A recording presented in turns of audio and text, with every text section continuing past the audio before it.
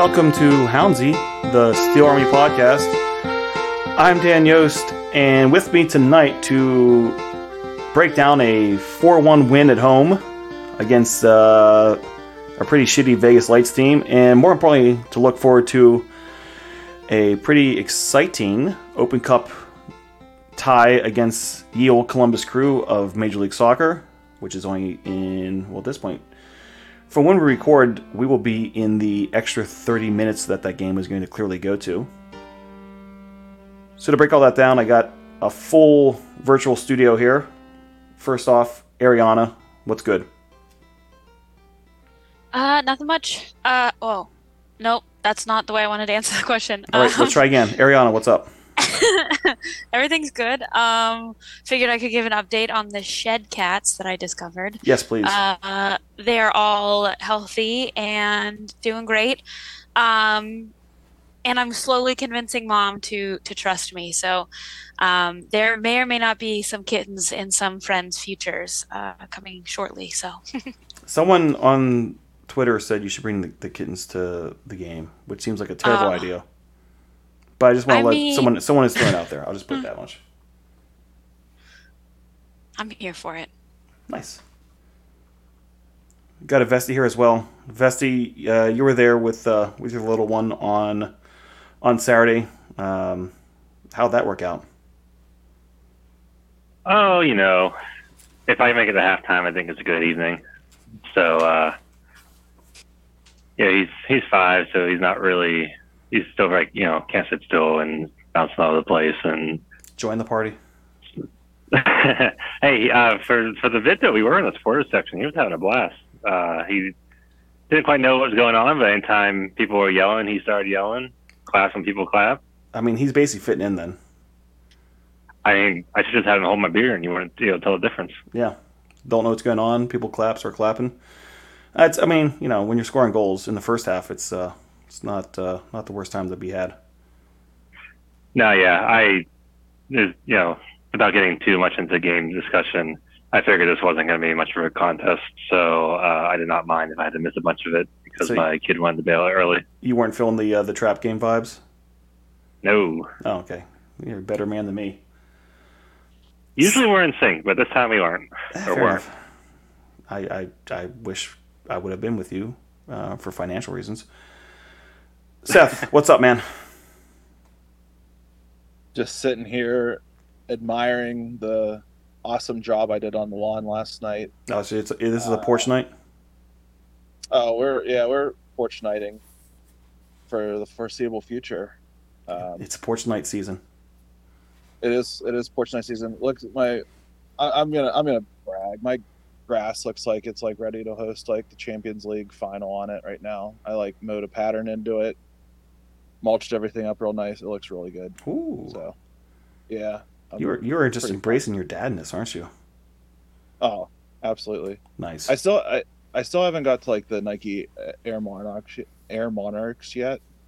But I do rock Hey Dudes more than I'd like to admit at this point. So I feel like I'm only a matter of moments away from starting wearing cargo shorts and things like that. So I need to get a belt clip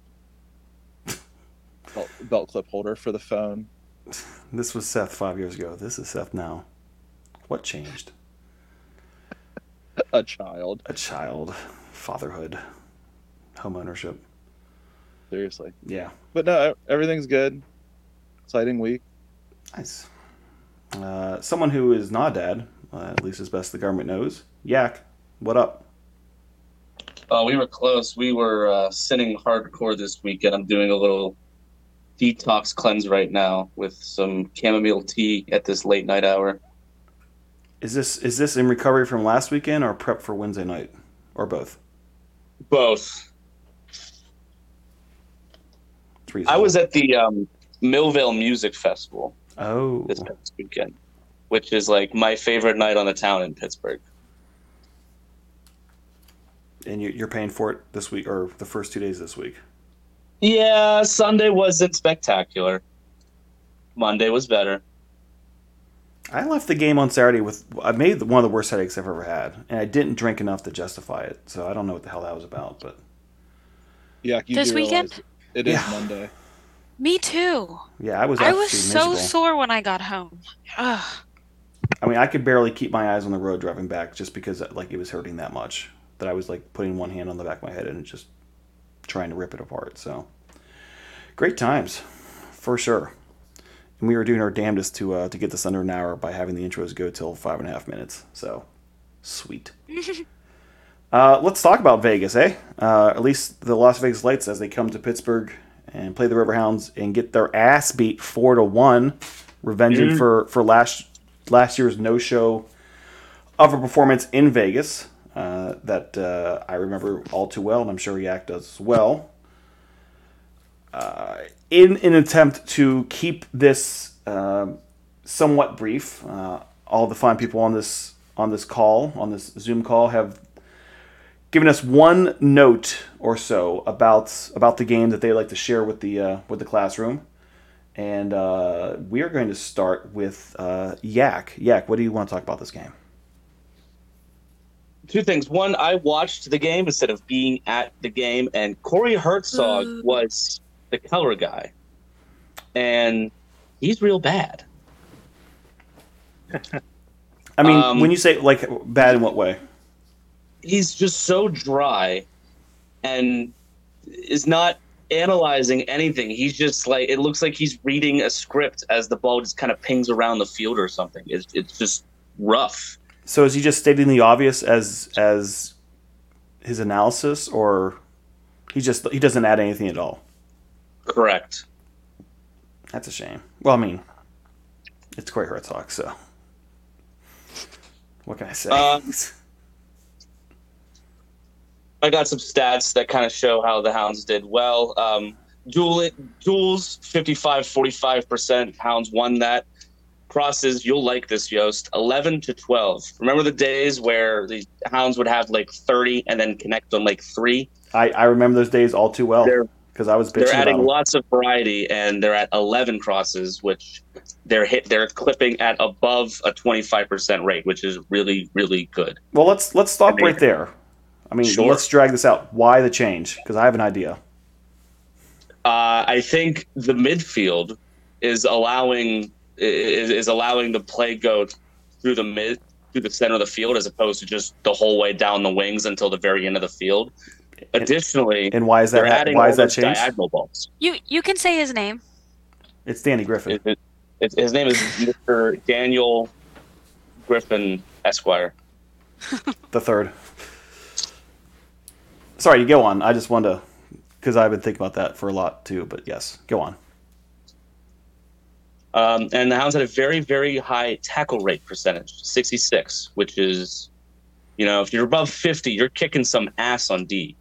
So good stuff from the Hounds all over the place. Le Magnifique. Just a tap. Yeah, absolutely. Vesti, you said you didn't have anything to say, but we're asking anyways. What's your takeaway from this game? Well, for technical difficulties, I missed the pre-show discussion, so I hope I'm not stealing anybody's thing. I kind of hope you are for the chaos. Nah, so since I had one eye on a kid and one eye on the game, I had kind of going off the vibes check again this week than anything in specifics, like Yak with the stats. But I gotta say,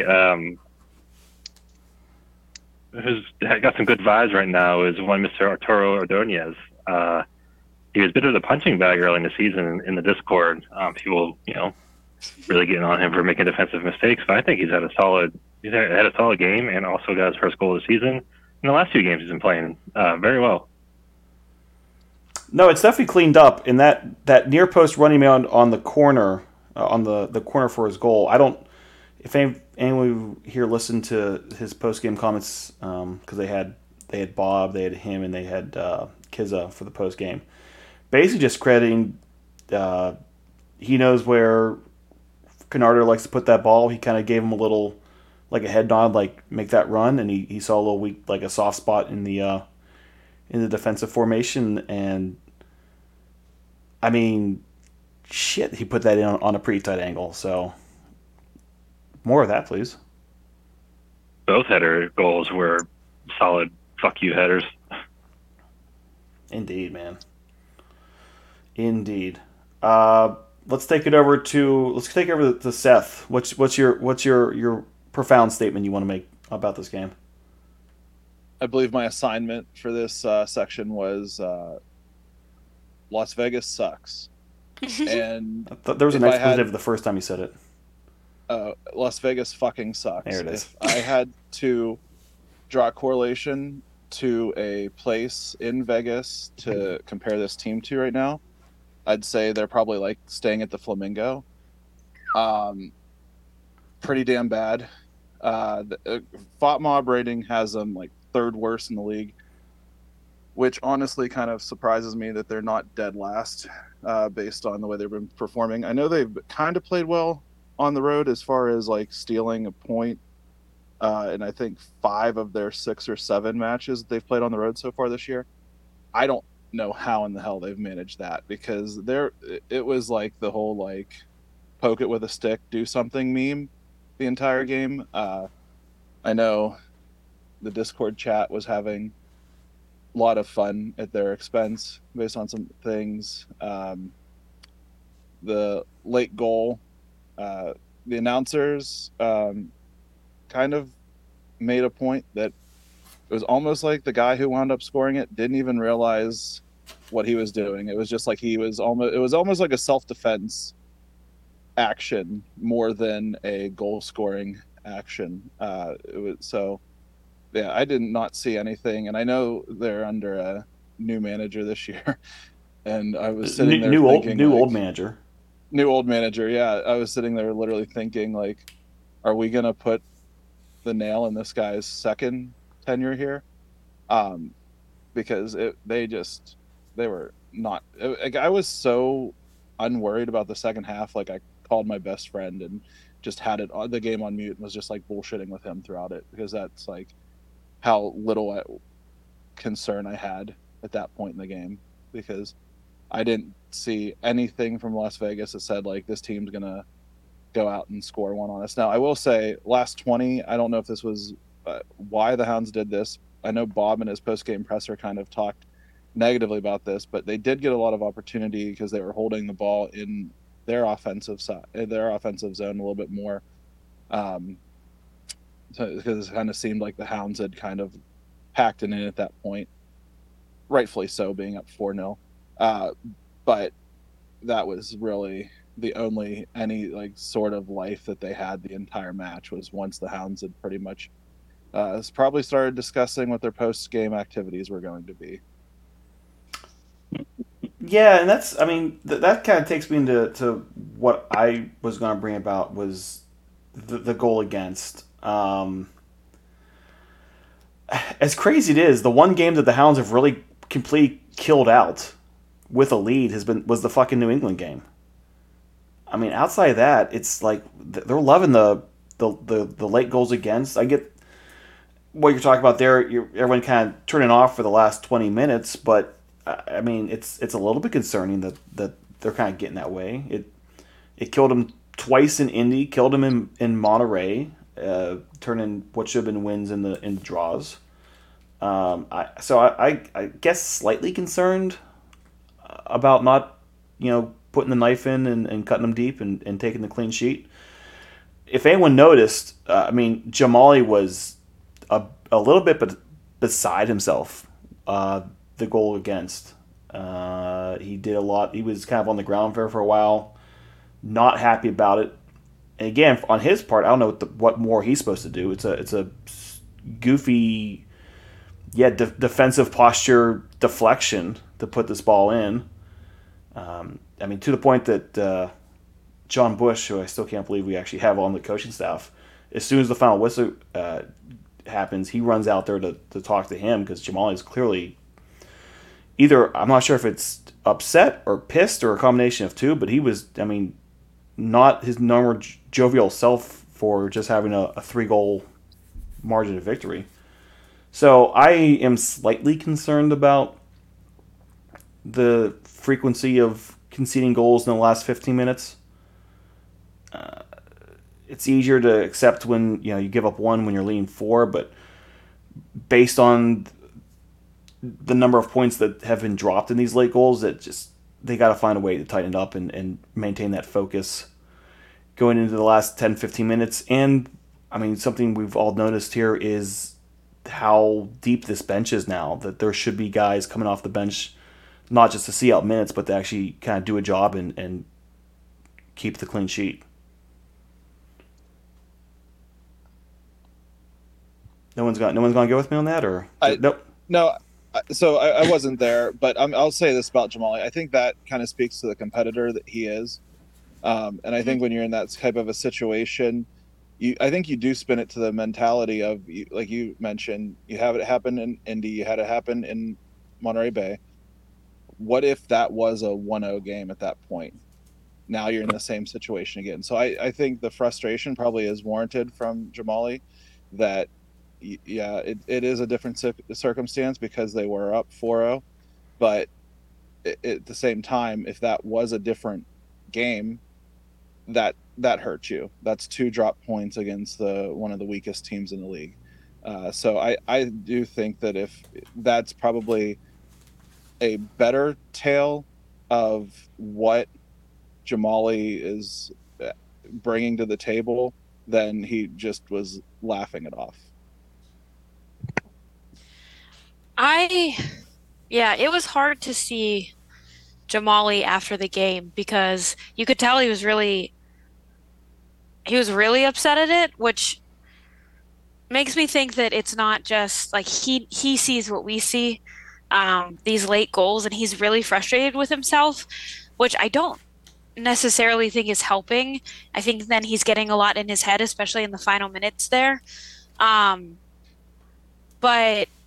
to have the goalkeeping coach that we have, I think is really fantastic for Jamali to not only learn from in good situations, but also learn from in a situation like this, where he can give all the advice that he has, so he can, help Jamali kind of come out of this. But you're absolutely right. If we weren't up 4, it would have stung a lot more.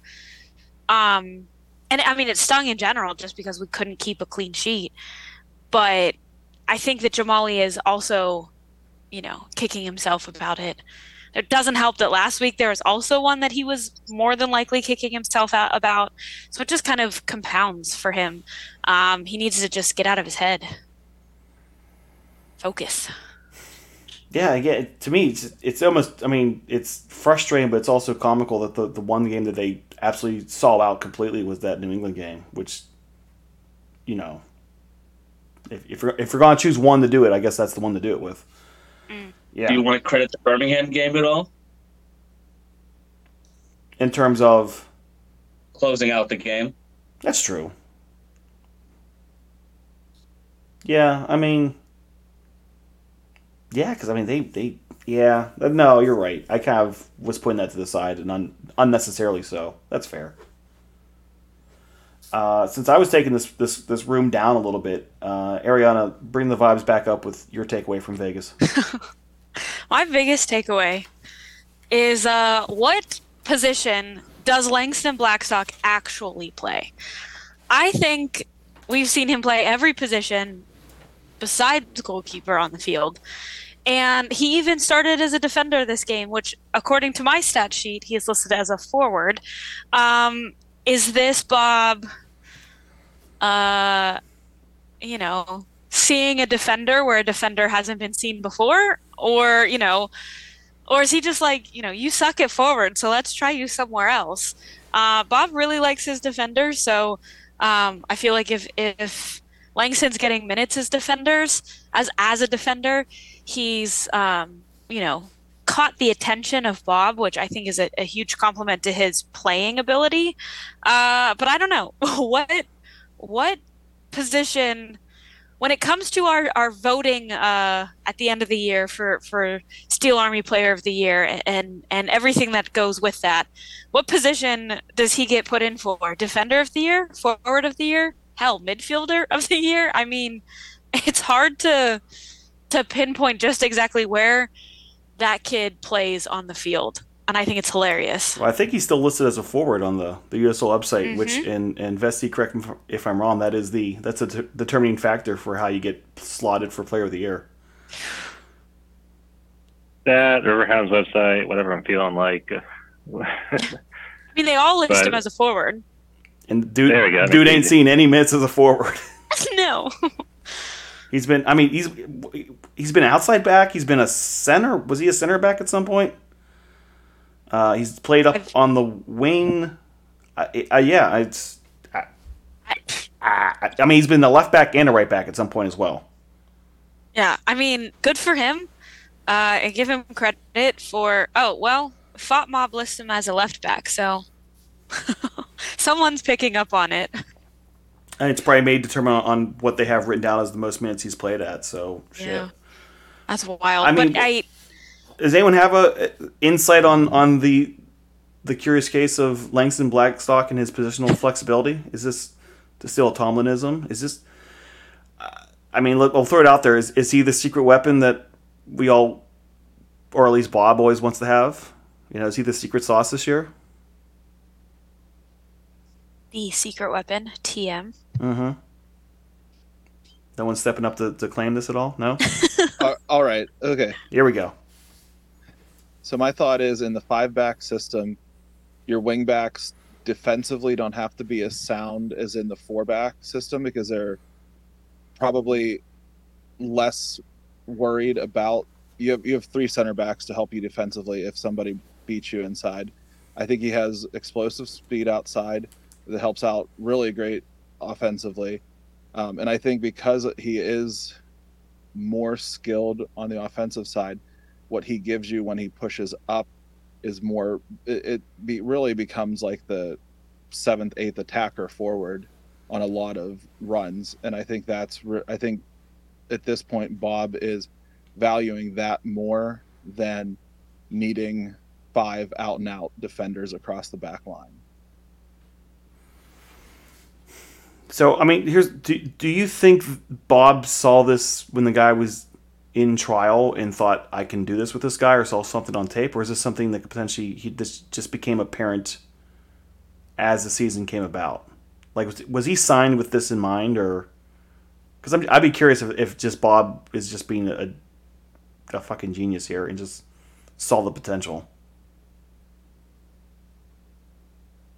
I mean, if we would have signed him, I mean, I just don't like we could sign him, I assume, as any position that Bob wants him to play. So maybe he was signed as a defender or as a forward, and then in the first couple of minutes he was able to get, Bob was like, "Yeah, this isn't going to work." Well, did he actually play as a forward, like outright forward at any point, or is he? I'm checking my stats. They have him as an attacking midfielder on some games, so I assume that he played at least forward. It's hard to judge on FotMob, but I'm just trying to think of that first substitution appearance made, who he came in for, and it's blanking me right now. it was. Oh, you have it in front of you. Yeah, I just have to figure out if I want to do the math. He came in on the 77th minute in the first game. That was the 3rd game into the season. And it looks like Junior Eto came out then. Yeah, so it's probably like an attacking midfielder type of position. Yeah, as did Danny Roviera, who that's I discovered this weekend I've been saying his name wrong the whole time. Roviera. Yeah, I've been adding another I in his name completely on accident. Sorry, Danny. So either Danny or Junior, who are both listed as midfield, and Danny has like a defensive midfield. Well, so yeah, Danny was kind of playing back there to start a bit. He was like a right back, but I'm pretty sure he went in for Junior in that game.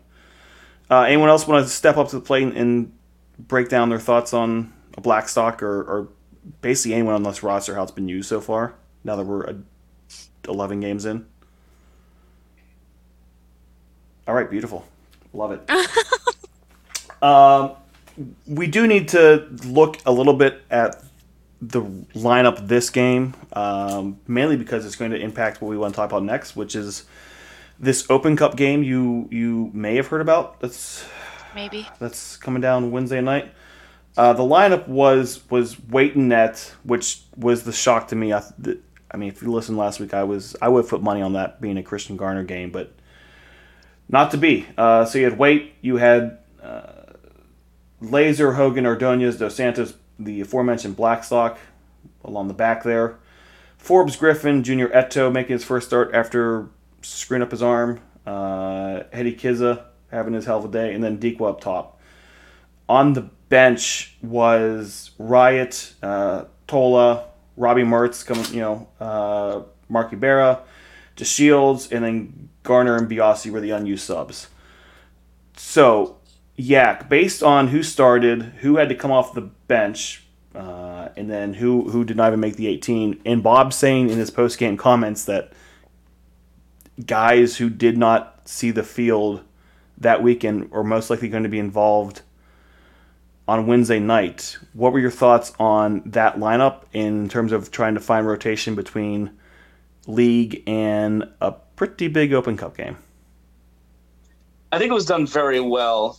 Aside from I'm trying to put together what I think is going to be the starting lineup on Wednesday, and because Kiza played the whole game and Blackstock, I think, also played the whole game, or played most of it at least. I don't know who they're going to put the second forward as, assuming Dikwa is going to be front and center normally. But I think I have a decent idea as to the balance as to who's going to play on Wednesday and who's going to come off the bench, and who's going to be trying to get that fresh subs in the final half hour of the game. Do you think there was anyone who was not in the 18 on Saturday that will actually start on Wednesday? Luke Biasi, I think, is going to start out wide. Facts. That's actually pretty good. That's a good call. So, for context, Tony Lopez, Anders Bordoy, DZ Harmon, Joe Farrell, and Ilal Usmanu were our non-18. Okay. I think Joe Farrell would start. I have DZ Harmon written down too, but I'm not happy about it because I think him and Biasi play the same side typically when he's out wide, but I don't remember for sure. Seth, you want to take a crack at this, or? So, my original thought when I was thinking about Wednesday night was that I think you maybe see the Hound switch back to the 4-back with like the two holding mids, and I think that's probably Junior and Mark Ibarra.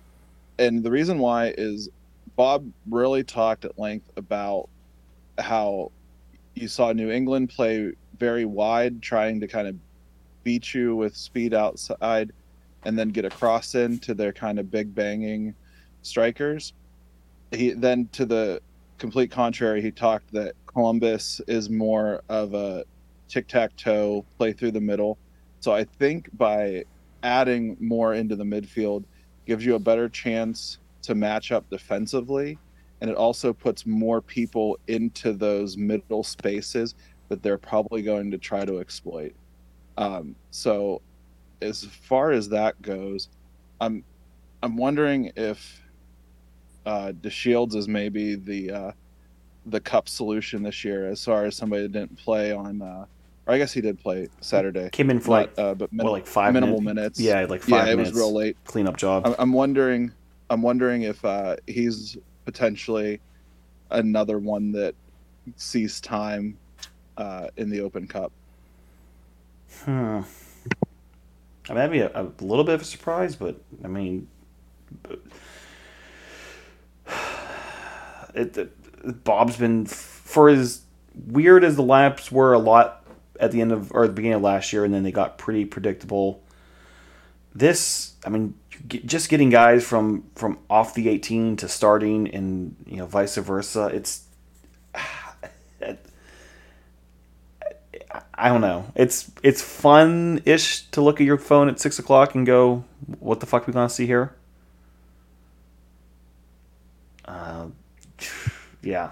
It's hard to choose. Nobody's playing poorly. There's more than 18 dudes that I'm content putting out on the lineup for Wednesday. It's tricky trying to make a choice here. I was going to save the question for a future episode, and well, I'll just throw it out there now. We don't have to answer it, but I mean, is this literally the deepest team Bob's had since he's been in Pittsburgh? Don't answer it. We'll just save it for a while. But because I mean, it's in the discussion at least. I think it's funny. Like, we complained first 4 weeks of the season that this is so un-Bob like. You've seen that, you were seeing the same 11 week in and week out, and now, to Yak's point, it's like there's 21 guys that you could see in the 18, and you could make a couple different 11s out of those groupings. And it's like Bob took his usual like first 5 game mentality and is now applying it a little bit later in, and it's definitely, I don't know, it's definitely a nice problem to have. I'm not going to complain that, like, we're sitting here after 11 league matches and 2 Open Cup matches, and we're not able to like say that, oh yeah, if we're going out up against the MLS team, this is the 11 I want. Like, I think that's a hell of a problem to have. Yeah, I mean, it's guys legitimately fighting in practice for minutes, and hell, even for spots on the bench at this point. I mean, you got to the end of last year, you knew what your 18 was. There was guys who were clearly in and guys who were clearly out. So outside of injury, it wasn't changing. Now you have guys fighting not just for a starting job, but even just to make the bench. It's wild. Let's discuss. I mean, let's talk about the general overview. Wednesday night, 7 p.m. at Highmark Stadium.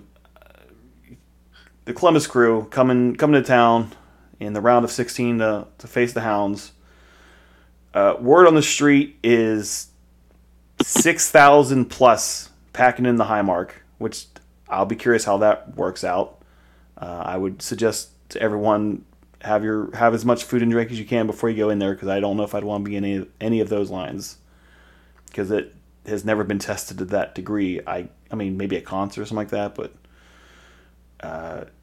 that might be a challenge. Although the bathroom situation might be resolved a little bit. We'll talk to that in a moment.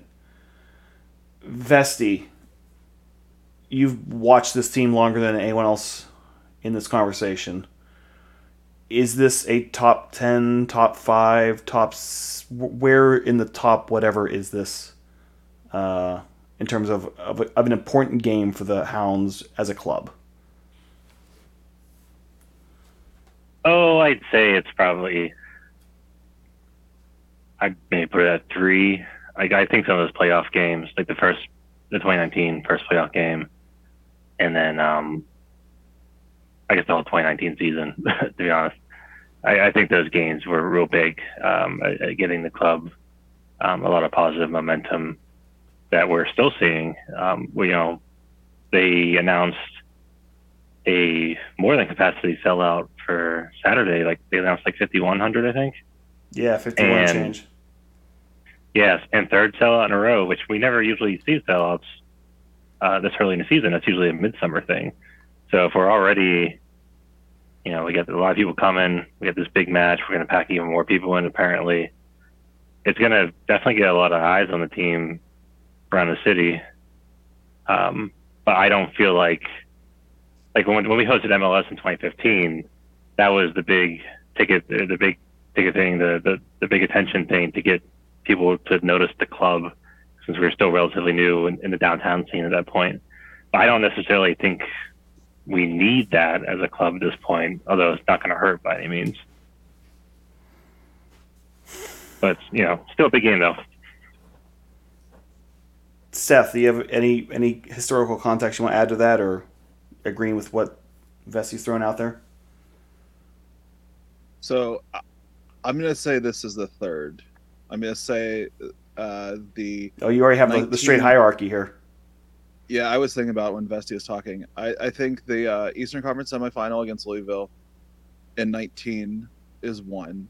I think the second one was the Beth Steel home playoff match in 18, and I think this is definitely number 3 as far as it goes. I was honestly thinking about this a little bit earlier today. I was trying to almost like maybe over romanticize this a little bit, but I was almost like having the notion like, is this the biggest game for Bob Lilly as the manager?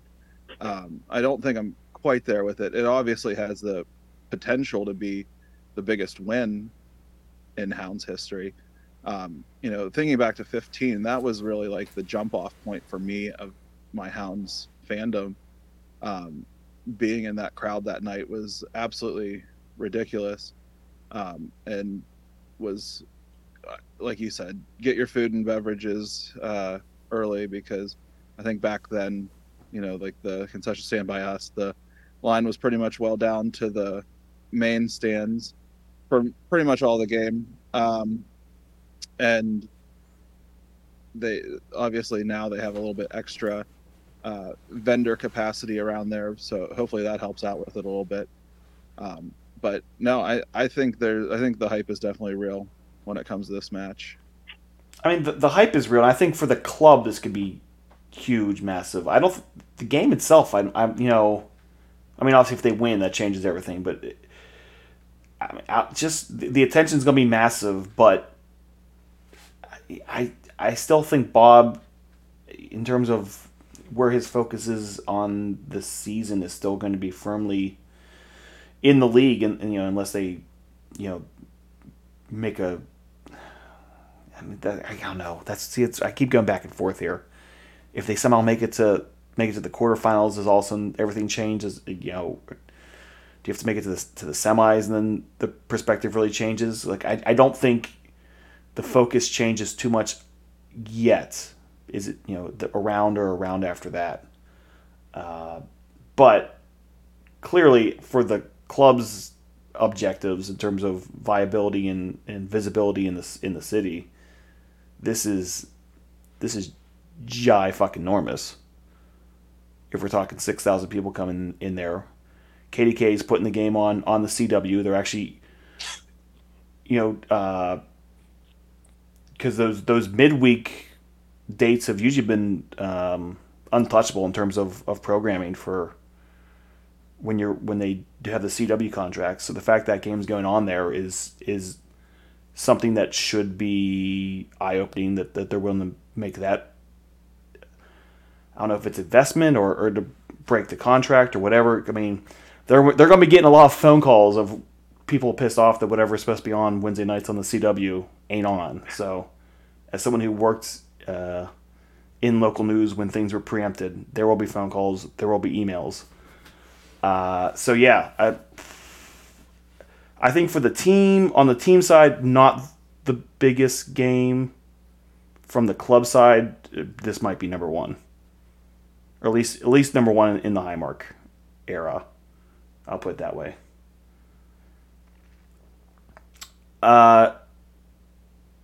Yak, you were on the assignment of scouting Columbus, who played this past weekend against Cincinnati. What the injury report looks like. What were you able to dig up? So the Columbus Crew, in the middle of fixture hell, by the way. This is their third week in a row of 4, of which they'll be playing a midweek match and a Saturday night match. They are in the thick of tough shit right now, including having just playing their arch rival Cincinnati on the road on Saturday and suffering a late goal defeat. Columbus's attention might not be on ours. I wanted to start off with who is not going to be playing in Columbus, because this injury list is a little extensive. Goalkeeper Eloy Room is out.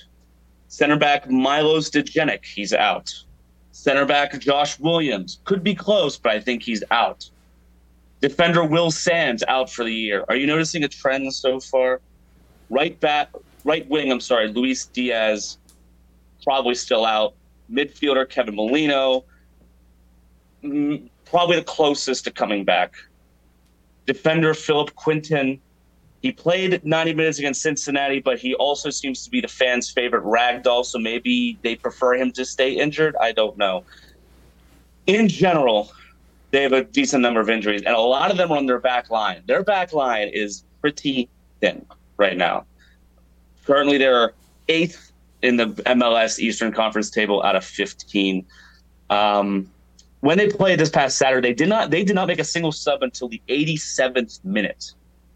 And they only used 3 of their subs, all on the left side, which I thought was very interesting. Columbus might be a little bit gassed coming here. I don't know who's going to start in net. Their goalie the entire season is this 22-year-old young kid out of St. Louis University, St. Louis FC, named Patrick Schulte. But I've been reading the massive report this week, Columbus's fan reporter people. And they called it the worst game he's played in a Crew uniform. He gave up a fresh howler when playing it out. The back goes wrong to give Cincinnati their 3rd goal to win the game with about 10 or 15 minutes left. It was pretty bad.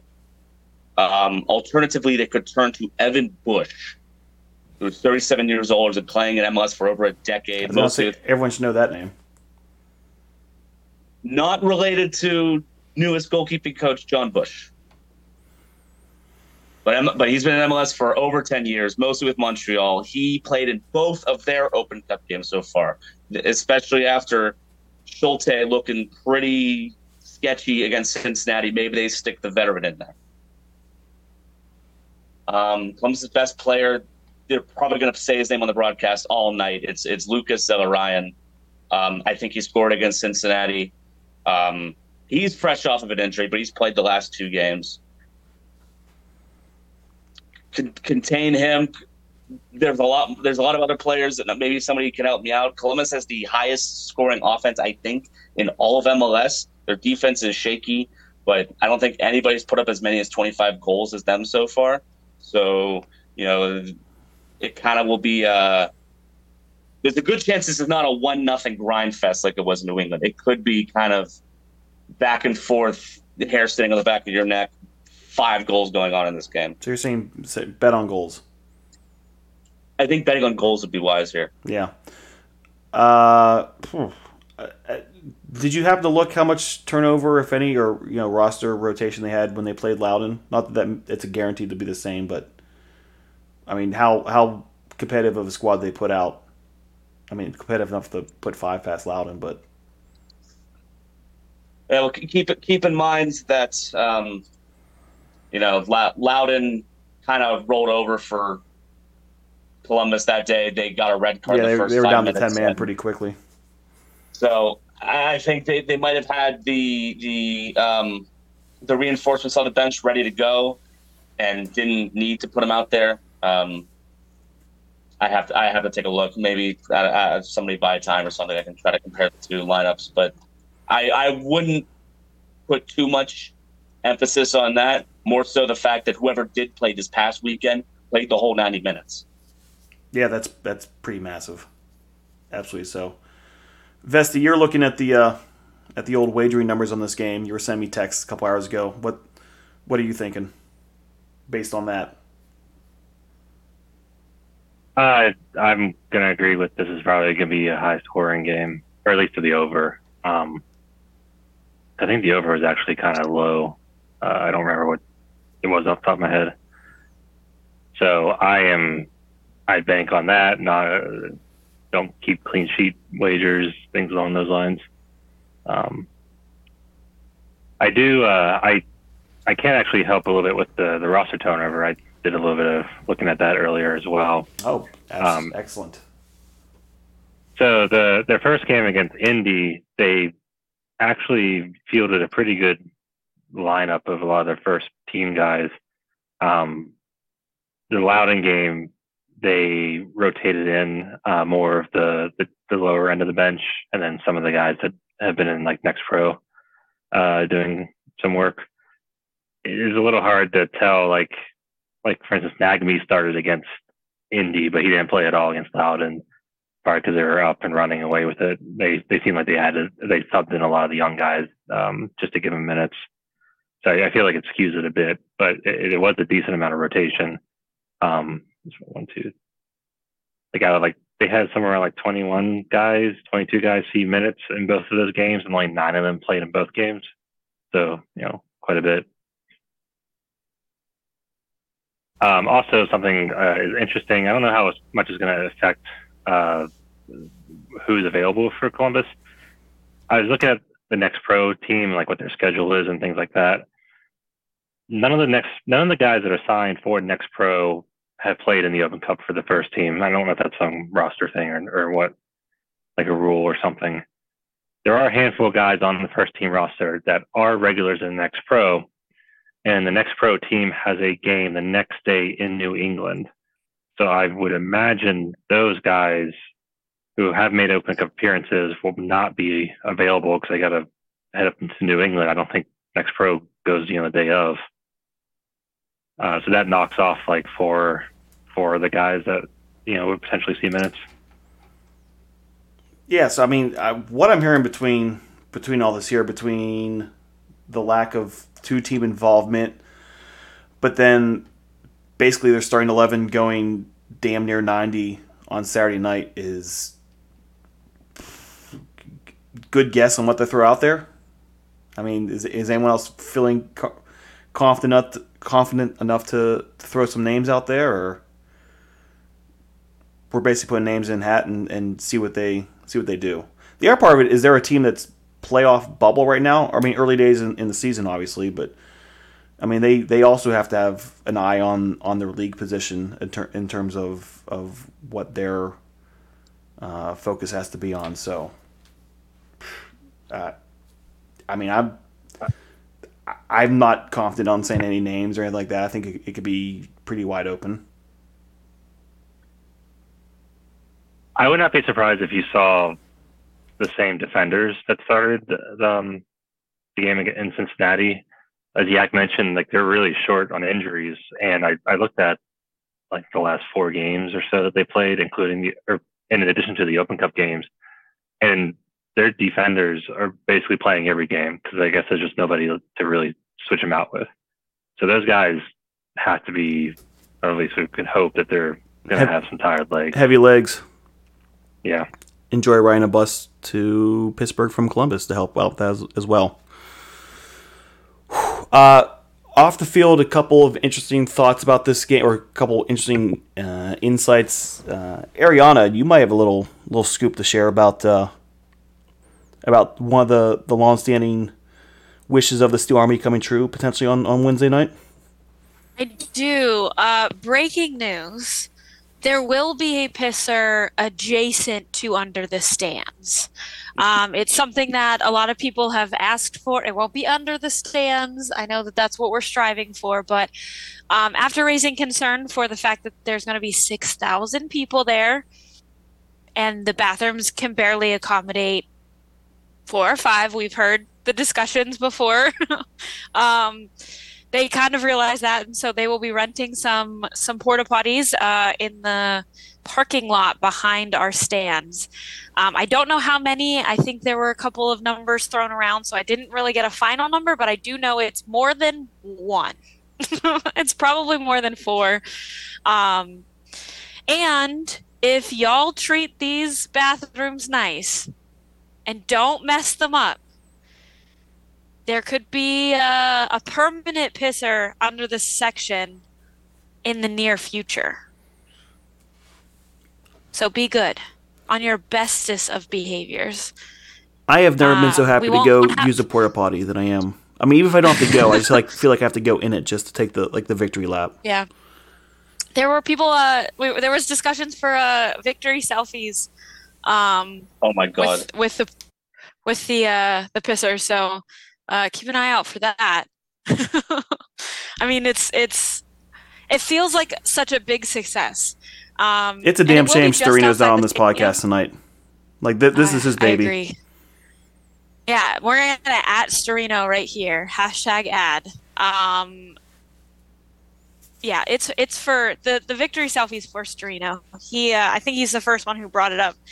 Either him or you, Yost. So And I this think we is should this is name definitely the section. Storino's made the shitty Photoshop that one time, and it all went from there. This is his baby. Yeah, we have to name it though. I mean, we have the tailgate zone trademark. We have to name it because it'll be just outside the gates, back behind our section. So I mean, I kind of like pissers adjacent to under our section. yeah. It's pretty good. So that is probably the most exciting news I heard after talking with some front office staff members this weekend. I'm so glad they actually listened to our suggestion. Does anyone want to throw out some thoughts or hot takes on new Porta Johns kind of near our section? So glad it's important enough to make it on the podcast. I mean, this has only been... This is what pod is really all about. This is like 2 years in the making here. We've asked for nothing harder. Like, this is what we've always wanted. In some crazy way, Danny Griffin signing with Birmingham brought us pissers under our section in like the butterfly effect way. He leaves, he comes back, he's fresh for an Open Cup game, he scores against New England. Wow. Devin Curd picks the right ball out of the thing on the stream, and now we have a home game against Columbus, and now we get a pissers under our section. Yep, I can see that. It's Danny Griffin's. There's a direct line from all this. Pissers under the section. And this makes no sense, but like somehow moneyballing where they threw in a pisser with Danny as far as the transaction. Absolutely, why not? And he said, we got to take care of my squad. I mean, he celebrated with us on the goal. That wasn't a goal. That was a goal. That was a goal. Yeah. It was a goal. It was a goal. Bob is in all these comments just referring to it as a goal. He's not. As he should. Tangent. Did you see that Birmingham, not Birmingham, Huntsville team? They like sold out for their first home game. Oh. Yeah, Danny may have missed a party or something like that down in Huntsville. Well, now he's back to the real party. Damn right. Hounds are doing a whiteout for this game, or they're attempting one. I'm going along. Yeah, we asked for it. I'm not sure who. Does anyone have an idea who asked for that? At them on Twitter, please. Yeah, I'm not sure. I have my doubts how successful this will be, but this whiteout comes along with a new third kit. Vesta, you're the designer on this group. What are your takeaways on a third kit? This third kit, and do you have any white wave, to use the right phrase, thoughts? Very houndsy is my thought about this, the white wave. But the kit itself, I mean, it looks all right. The problem with white kits with yellow details is you can't see the details in pictures. But it didn't help that the video and the pictures were in the darkest room they could find. Right? Like, am I missing this? Like, yeah, because then you got to expose it better and then you lose it. Yeah, any more detail. Put Peter in charge of videography. So I might have made the comment in a group chat regarding them that it kind of reminds me of the armpits on my white undershirts after a while. It feels stainish rather than like the detail that I feel like they're trying to call it out to be. I wasn't overly impressed with it. I'll be eager to see what they look like Wednesday, not in a broom closet promo video. I don't know. I feel like it's just maybe not. I feel like we've had really solid third kits the last couple of years. I feel like this is kind of not up to the same caliber as the others.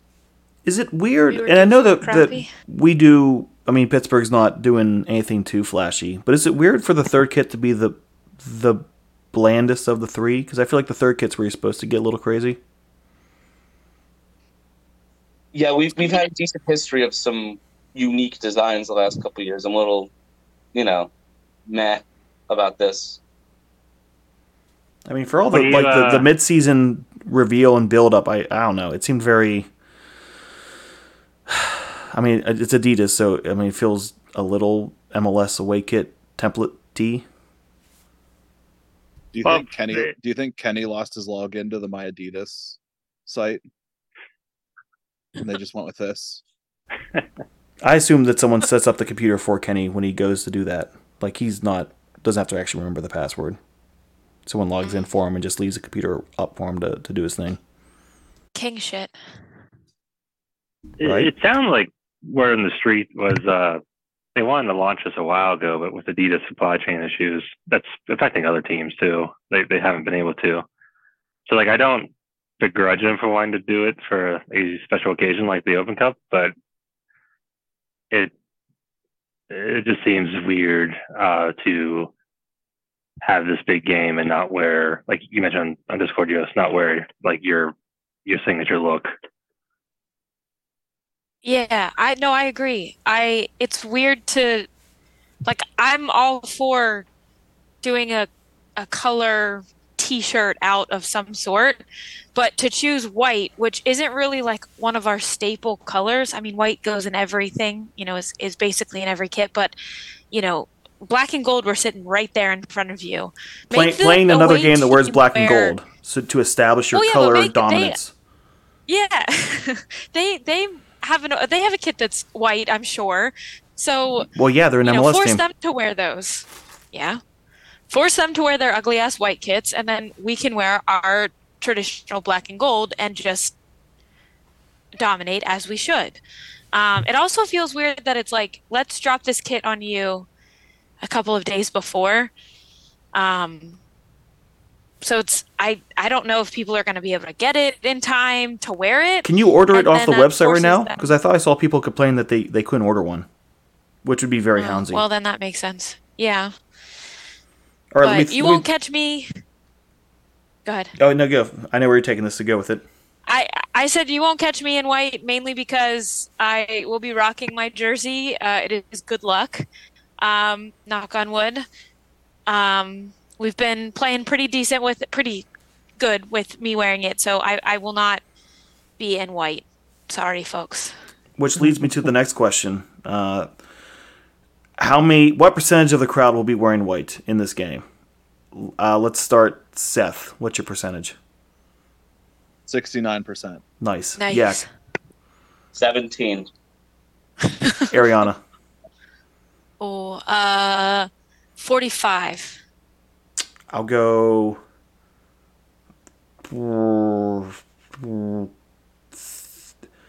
Yeah, like 40%. Vesty, what are you thinking? I'm gonna go with 25. Make it easier to remember. Yeah, I mean, probably lower is probably the right get. They're trying to put the word out through social media. What percentage of their audience is looking at their social media? I was gonna say they've only announced it on Twitter, and I just checked Facebook, but their email game's been kind of bad this year, so I'm probably gonna email a day of. It's like, oh hey, wear white tonight. This normally when you do this, don't you hand out like the appropriate colored shirts at the gate? That's what I was about to say. Yeah, like if they want to truly be a total whiteout, they got to give them away. I think that's what they did against DC United. It was a gold out. They brought a yellow shirt from somebody. Yeah. Somebody sponsored it. So, I mean, for as big as this game is, you should be able to get someone to sponsor 6,000 t-shirts. Maybe they are. I mean, could be. May surprise 2 coming. days out. Yeah. There could be. They could start handing out a shirt. Getting to the gates has been enough of a hassle the last couple of weeks. Don't make it harder. No, it's not the hounds making it hard into the gates. It's the security. Would you like to expand on that?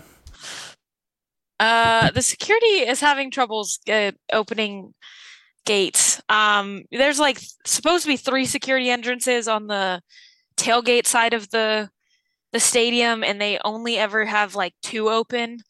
And on the Sheridan side of the stadium, they only have like 1 open when they're supposed to have 2 or something like that. There is talks, I guess this is also breaking news, that there will be additional gates open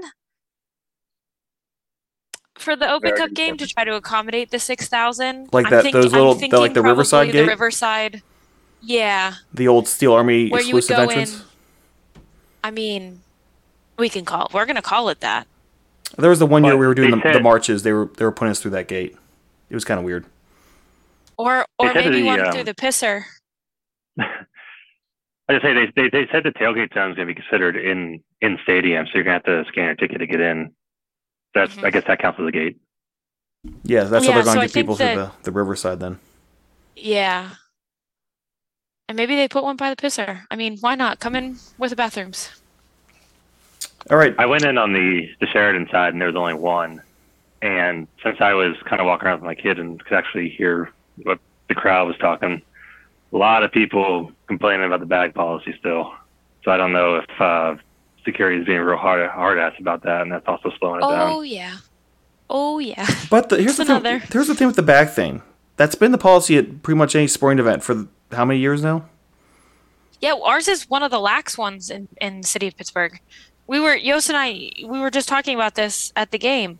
You can bring in more stuff for Hounds than you can like a Steelers game. So, like, the complaints just don't make sense to me. I mean, unless you've not been to any sporting events or a concert or anything like that in the last handful of years, I just don't see how that's like the shocking thing. All right. I so, would say, though, go on. keep an eye on your email. We were just talking about email communication being lax, but the Hounds do send out an email either the night before or the day of that says, like, I'm trying to find it in my email real quick, but it's like before you go. That's it. Game day guide. So it does tell you. It goes into my like promotions email, which is why I never see it until after the fact. But it has information about like the tailgate zone, when the gates will be open, when kickoff is, the bag policy, the food situation. So it does at least help you prep a little bit getting into the stadium. So keep an eye. I suggest keeping an eye out on that. Read your emails, people. All right. What time is everyone getting there for this insanity on Wednesday? Let's go furthest distance out. Seth, what time are you getting there? I will not be there. Oh, keep staring at that front lawn, buddy. Wednesday was the worst possible outcome for me as far as this went. I was all in on Tuesday. It's my wife's birthday. Happy early birthday, LaShondra. Oh, and I feel bad for giving you shit for it. No, it's okay. No, she also has to go to a work event that day. My original plan was to work from town that day and then head over after. She has to go to an event, so I am responsible for child and dog daycare drop-off in the morning. And so we're going to probably grill up some steaks and have a real nice dinner, and then I will take myself to the porch so that way I'm not making any noises that awaken the child whenever it's bedtime.